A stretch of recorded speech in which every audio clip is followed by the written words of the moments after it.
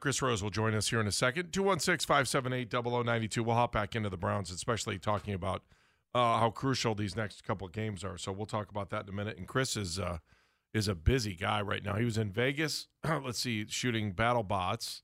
I'm sure I can't wait to talk to him about the Guardians and his thoughts on that and where we are with the baseball playoffs right now. And, of course, his Browns are your Browns, too, because he is the pride of Northeast Ohio. So yes. Chris Rose is going to join us here in just a moment. Are you surprised by the reaction that we're getting about the Browns and this whole crucial feeling over the next 2 weeks? I'm not surprised about it.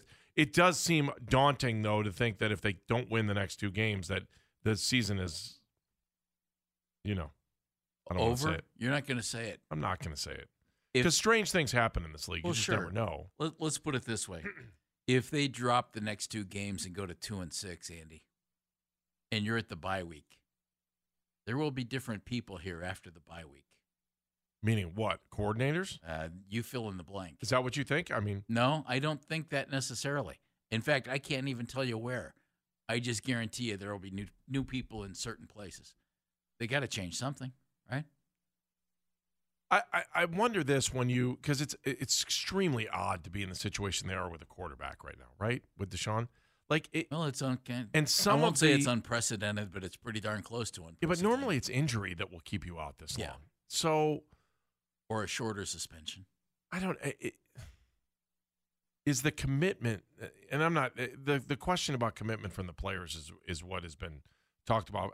No one wakes up and says, hey, I want to do bad today. I can't imagine that. Now, we have had guys on the roster in the past that maybe football wasn't their thing, and they suddenly were walking into Berea every day and getting dressed as a football player, but maybe shouldn't have been. Can I bring up something from earlier that I didn't get a chance to respond to? Sure. And it was when everybody was talking about if you're an Andrew Berry draft choice, you've got, you have time on your hands and everything else, and if those guys aren't working very hard or whatever, I don't. That was all kind of just thrown out there by some of our callers, and I think it was more just kind of like, all right, what if this is going on? If it is going on, and I don't think it is, but if it is, then they drafted the wrong kind of players. You have to draft players who are motivated to become great players. Become great individuals. You might be motivated to get drafted at that point, Jeff, but you also might get here and look at the roster and go, Yeah, but then you've drafted the wrong kind of guy. You need to draft people who want to be the best players they can be and work toward that end. And if you don't draft those guys, then something about your scouting department didn't work quite right. If you're drafting guys who are not motivated, those are the wrong types of guys to draft. My bigger concern about, and I hate to say it's coming down to 2 weeks here, but it's not the fact that they could walk out of this thing 2-6 2 weeks from now. It's that, that notion of hope and the theory of the draft helping you is going to be really under the microscope for the front office because you're not going to have a first-round pick. That's coming up for a couple of years now. Yeah, but Andy, and I get that. You get that. We understand. Your best chance of getting a great player is to take a guy early. Okay? The earlier you get a chance to get a guy, in theory, the better he is. Do teams always hit on first-round picks? No. Do great players show up in the NFL in the second, third, and fourth rounds? Yes. Well, they're going to have to make sure they get it right. Yes, they are. And now it becomes more crucial than ever, especially if you're going to hang around and try to get those. The David Bell story to me seems. I want that guy to get some action. I want to see him play more. Well, now I want to see them get him the ball. But you see, you're blaming coaches for that, aren't you? No, I'm not blaming anybody. Okay, I want this. I want him to contribute. Well, I want to see what he can do, and I don't feel like we ever have. He might not be ready to do that. That's the thing. Going into this season, I know everybody said, hey, David Bell, he's terrific at Purdue, blah, blah, blah. And just because he was our rookie wide receiver, everybody thought, okay, here we go. Well, there were like 15, 16 guys taken before him at his position in the NFL. Yeah, but to me, that doesn't matter. If you think you picked the best guy, it doesn't matter who's been picked before them. We don't know that they thought they picked the best guy. Maybe the best guy went was 10th. Maybe he was the best. Maybe the best guy went 11th. But he was the best available guy that they had at that moment. point. That's why you of took the him. leftovers of the guys that had, of a position that had been picked over pretty well. I hope he becomes terrific, and he still could, certainly. But, and it happens every year. Somebody comes in later and is better than so many of the guys drafted ahead of him. Could certainly still happen with David Bell. Raul is in Cleveland. Hey, Raul, what's up, man? Hey, how's my favorite guys on here, man? We're good. How are you? Fast Raul, friend of the thanks. show right there. Yeah. Now you can rip us good if you want to. Me too. Oh, double friend of the show. Wow. My thing is, I had a couple of quick takes. I know you guys got something coming up, but so my thing is, I listened to the show after you guys the afternoon drive, and Nick Wilson was saying he could understand having conversations about whether Stefanski was a good head coach or not, but he stood with him as a play caller. Mm-hmm. And for me, I mean, I guess I get it, but for me, you can't separate the two. I mean, a head coach wears many hats. I mean, and like the old saying goes, heavy is the head that wears the crown. At the end of the day, this is the boss of the locker room. He's the boss of bosses when it comes to that locker room.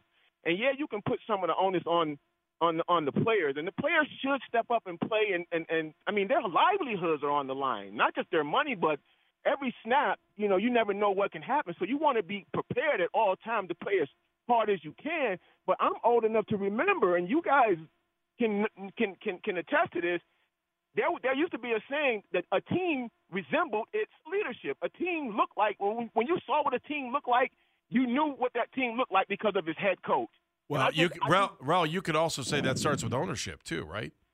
And here's the thing: I listened to the guys this morning, and the guy from one of the guys, the writers or analysts from Baltimore said SOB, same old Browns. That's how they feel about us in Baltimore. They asked him, how does the fans feel about us in Baltimore? And he said the acronym is SOB, same old Browns. And I'm starting to feel that way. And I just can't I'm scratching my head understanding what's going on. And here's one thing, and I'll let you guys go. Thanks. But Kevin Stefanski, right, we keep asking ourselves, why are they 2-4? Why do they look so bad? I mean, we can go back to last year asking ourselves, why, when it came to this Browns team. Kevin Stefanski has a loaded roster. This team has really good players on it, and he's really stepping in it. And if he don't figure it out and get this team headed in the right direction, because sooner or later, I mean, the why is going to have an answer to it, and the answer is going to be him out the door. Thanks for the call, bro. There you go, Ralph. There you go. I really enjoyed his work in cinematography. It was good. The way he framed that one shot and then did a rack focus like 30 seconds later. Wonder what he can do with original screenplay. How about editing and music? Brett, don't get walked off the stage. How are you, Brett in Cleveland? How are you? Thanks Good. for Brett. fine. How are you? Hey, I just wanted to talk a little bit about this defensive lack of communication that John Johnson highlighted.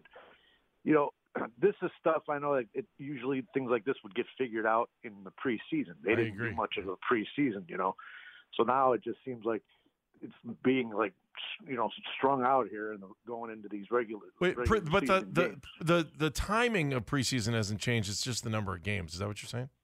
Well, yeah, and like they're not. Maybe they weren't taking it as seriously. Oh well, that's not good. If that's true, that's bad. Well, That's yeah, real bad. I agree, and I think Joe Woods. He doesn't. I don't know if he's being protected by the team. He doesn't give a lot of press conferences or doesn't say a lot. Yeah, he does. He does every press conference he has to. He meets once a week with them. We just don't run those. That's all. He just doesn't seem like he's kind of like that rah-rah fiery guy either, like you see on the, when some of these coaches on the sidelines to get in the players' faces if they're not performing his scheme. So I don't know if that's something they need, maybe like a culture change in that sense, because you do have a lot of young guys out there too. True. So as somebody who has more of a presence, like a leader, and I don't know if they have it with the players within that locker room. It doesn't seem like there's anybody that protrudes any leadership skills. Maybe Myles Garrett to a degree, but he's kind of does his own thing. John Johnson, I mean, I'm glad he brought it up actually, because at least it got brought out in the open. Yeah, Brett, thank you. I'm not going to say that Kevin Stefanski didn't want that out in the open. That's a little conspiracy theory, though. Well, isn't no, it? what I'm saying is, though, if your head coach is telling the leaders of the team, look, we need to make sure everyone's focus is laser focused, right? You can't be seeing butterflies off on the side. You got to make sure that you're Laser. hitting all your marks there, right? And you got to Laser. make sure that everything is the way that it's been mapped out. And maybe we have some young guys that are going a little bit rogue here, or maybe we have some older guys that, they're set in their ways and they're not, they're here to play. They're not here to coach or guide. Like, I don't have a problem. I don't like when teams bring in, like, oh, we brought in this veteran and he's essentially a coach. No, especially the Browns. Like, they've got a coach for everything. I need guys that want to play first and not that aren't here to be coaches. Now, you can be a great leader and take a young guy under your wing and say, okay, again, here are the bathrooms that way. I get that. That's good. That makes you feel welcome and makes you a part of the team. That's But leadership, I don't boy. need players to be coaches. I need them to be players. Down the hall, turn to your left. What a leader. Eric in Akron. Hi, Eric. Hi, Eric. How's it going, guys? Good. So I just heard the most ridiculous statement I think I've ever heard on this station, which is comparing Tom Landry to Kevin Stefanski. It's not what we did, Eric. That's not what he You said. didn't listen very well. He was just talking about records. Well, I guess my question is when is it coaching? Because we all agreed at the beginning of this season we have a whole heck of a lot more talent than 2 and 4. So at what point is it coaching? You sure I we don't know have? the You answer sure to we that. have more talent than that? I mean, I guess that's fair. Maybe we don't have as much, but Yeah, how I thought, was his Eric, I defense thought so we good? did too, and I I'm think we wondering. all I'm wondering. did. I'm wondering. I don't know. I mean, we knew there were going to be question marks talent-wise on the defensive interior, right? I don't think there's anybody that knew this team at all. I just think we thought the secondary was so good that it would cover up the problems that we would have up on the line. And you didn't think you'd have problems on the line because you got Clowney and Garrett there. But they still have to But- stop the run. I guess where I hesitate to call it a talent problem and I lean more towards a coaching problem is because of the fact that they were so good last year and it was virtually the same group. And this is what makes it all the more confusing. I heard at one point that at a point last year we were like top 5. Now we're almost last in the league. And it's almost the same exact unit. Like the whole thing's very puzzling. Agreed. And somebody mentioned something about leadership. Say what you want. We're missing that emotional, fiery guy in the locker room, a la Jarvis Landry. And I know this show's a big fan of him, but Baker. Like, we need that guy to no. get in somebody's butt and yell at somebody. I like And we don't Baker. have it right now. Gotcha. Okay, thank you, Eric. You're listening to the crisp sounds of Baskin and Phelps as we play callers off the air. I mean, clearly I liked Baker last year, but some of the things have shown that the injury I is was probably never hurt. a complete fan, And he struggled this year but again. he's had some really great moments as a Browns All quarterback. right, little more He did. Browns. I do want to talk about the Guardians and where we're going in the future with them, too. So we'll do that. Chris Rose couldn't make it, by the way. Got stuck in a big meeting. Big meeting. Maybe we'll find out what that meeting is about. You can't boo Chris Rose. Baskin and Boo Phelps. him Booing a getting meeting. stuck in a meeting. Doing a meeting. I'm booing a No, meeting. you were booing Chris. And Hey, I'm everybody. I'm booing a meeting. I normally would never do this because I know we don't talk. What was that song coming back from break? Gorillas, Dirty Harry. Okay. It's cool stuff, man. It's a great band. Okay. Yeah. What'd you I'm say? Jeff Phelps, and I'm having microphone issues. It's a great band. Oh, it is. Did you just turn off my mic? No, your No, mic was you on. never had didn't it turn on. it on. Did you not hear me talk about the tickets? Right, and you turned I'm it like the off. only one that could hear you. Me and Oh, did I turn and it off? Mennigan. Yeah, you Yeah. turned it off. You went the Yeah, wrong well. way. Maybe I had to sneeze. I don't know. Things happen so quickly on this show. You just never know. I just feel like we're moving so fast today. 216-578-0092. 216-578-0092. That's the number to call.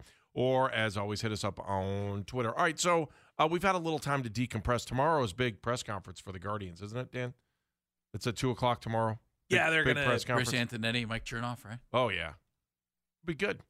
Those guys Be good. do a great job, man. So, we're kicking around what the future looks like for this team. And again, this team, if there's ever been a team that's earned your respect throughout a season, or at least my respect, they 100% earned it this year.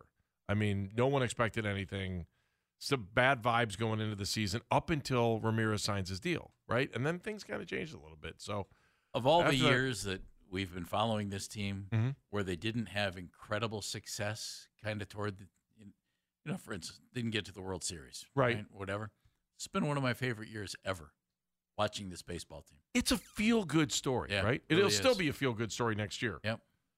It is interesting to look at the contracts moving forward on this team. Yep. And I think this will be some of the stuff that'll come up tomorrow because there really isn't a lot of money committed down the road other than Jose Ramirez, Miles Straw, and Emmanuel Clase.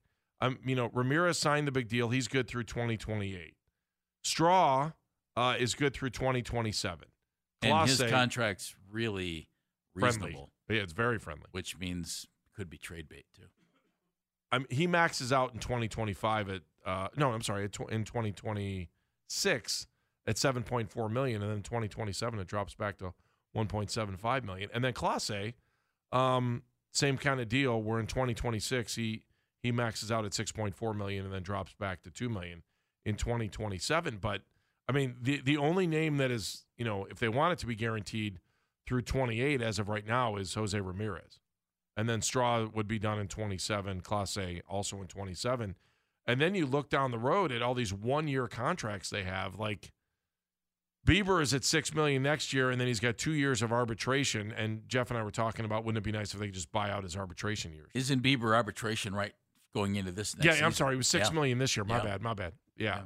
And then arbitration And over the next 2 And years. They have hardly anybody under contract for next year. 3 guys. I mean, well, other than the arbitration thing. You've got a tie to them, right? You can keep them. Rosario, arbitration. Hedges is a free agent.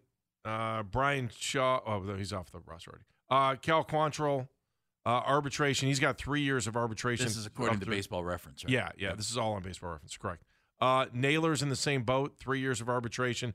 We were talking about this with these guys that have multiple years of arbitration before they become a free agent. And the thing I love about this organization, I've always loved about it, except for Bauer, who they rarely go to arbitration, Mm-hmm. rarely. And they had a string of years where they didn't go to arbitration. Why? Because they don't want to tell a player what he's doing wrong or where he's bad. And by the way, as Bauer found out, it wasn't even them that was in the room. Bauer did it as a game. Bauer wanted to go to arbitration because he wanted to hear how his current front office was going to rip him into making less money. And then when he got to the meeting, he found out it was folks from MLB that were in the arbitration meeting and not even folks from Cleveland. So I love their approach to arbitration. They don't want it. They don't want to tell you, what you're doing wrong, and they don't want to use your stats against you, and they want you to be happy while you're here. And they'll do whatever they can to not go to arbitration. It has been one underlying theme that I love about our front office. And that goes all the way back to John Hart, doesn't it? I'm assuming. Or when we got into this whole arbitration thing anyway. But when you look at that roster and what they have moving forward, I'll ask both of you guys this too. Does that scare you, or does that give you flexibility moving forward into the future? Also knowing that you now have minority owners in the team, and who knows what the ownership group's going to look like coming up down the road. Yeah, and that's so far down the road to me. Is Andy. it? I don't know. It feels like it is to me. I think we're Only going to because we haven't heard a whole lot about it. Yeah, I think we're going to start to get some clarity on that. You know, over the thing next I couple like weeks. about this, though, at the beginning of this season, I think we thought, I think I thought anyway, there were 2 positions on this team that I thought were locked up. That was it: center field, Third base. and third base. And now, as we head into next season, I think there are 5 positions locked up, and I'm including DH in that. So you've increased that a lot, and I don't think center field is one of them. And I like Miles Straw. I think he's got a great glove, but his bat wasn't good this year. Mhm. But That can be corrected, though. you had no clue what was going on in left field. You had no clue what was going on in right field. And I didn't mean clueless. I mean, I just mean who was it going to be? I didn't know. Hey, here's this Stephen Kwan fellow who is not one of the more highly regarded prospects in the organization. Well, guess what? Lock him in. Put him in there. He's done. He's in center field or left field. In right field, Well, if you don't start Oscar Gonzalez out there next year, I think that's a disservice to everybody. I would think Oscar is your right fielder. And I think there are question marks at second base and shortstop. And now you might decide to do something different at second base and shortstop. But why? Ahmed Rosario was terrific. His glove might not be Gold Glove caliber, but Andres Jimenez's glove is at second base, and his bat was terrific. I think you start next season with those two guys up the middle, so you bring them back. You have Jose at third. Your questions are, can you upgrade center field without killing your defense? And that's critical. Mm-hmm. Miles is really good with a glove. And if he can get better with a bat and maybe get back to what he was and build on that, okay, well, whatever. I wouldn't mind seeing somebody else. At first base, who's it going to be?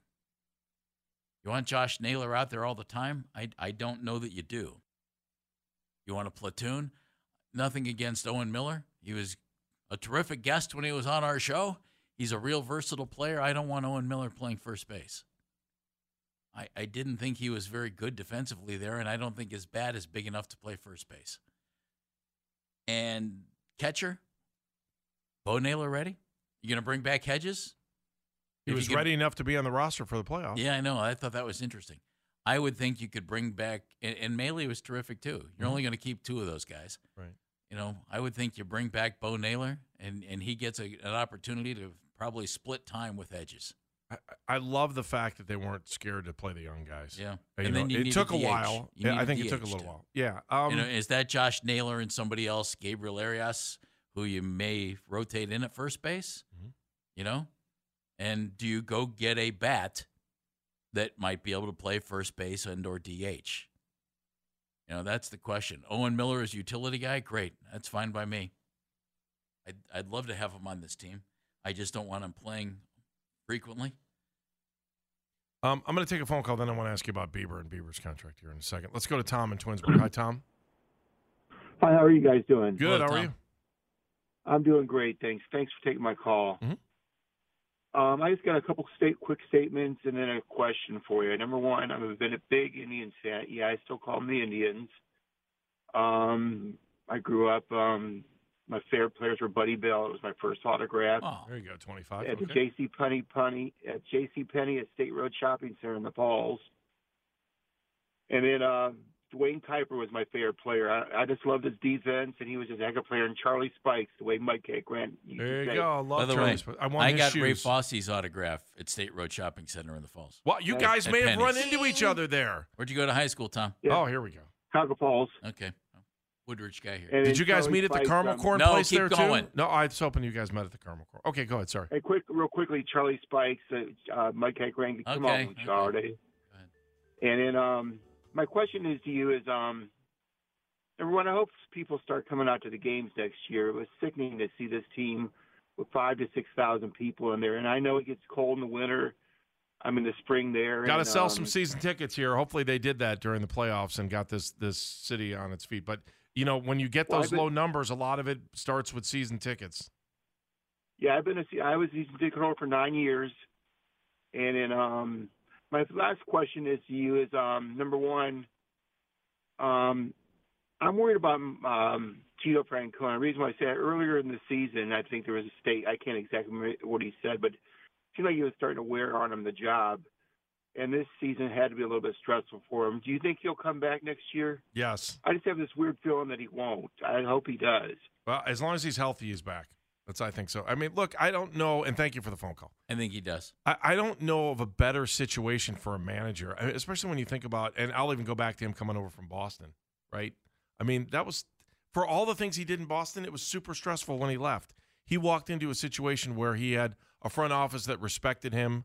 It was a sweet spot here. Yeah, and these guys, there's synergy there that I don't know that many teams have. And it was great for the front office to have him as manager. It's a real good group, and they work well together.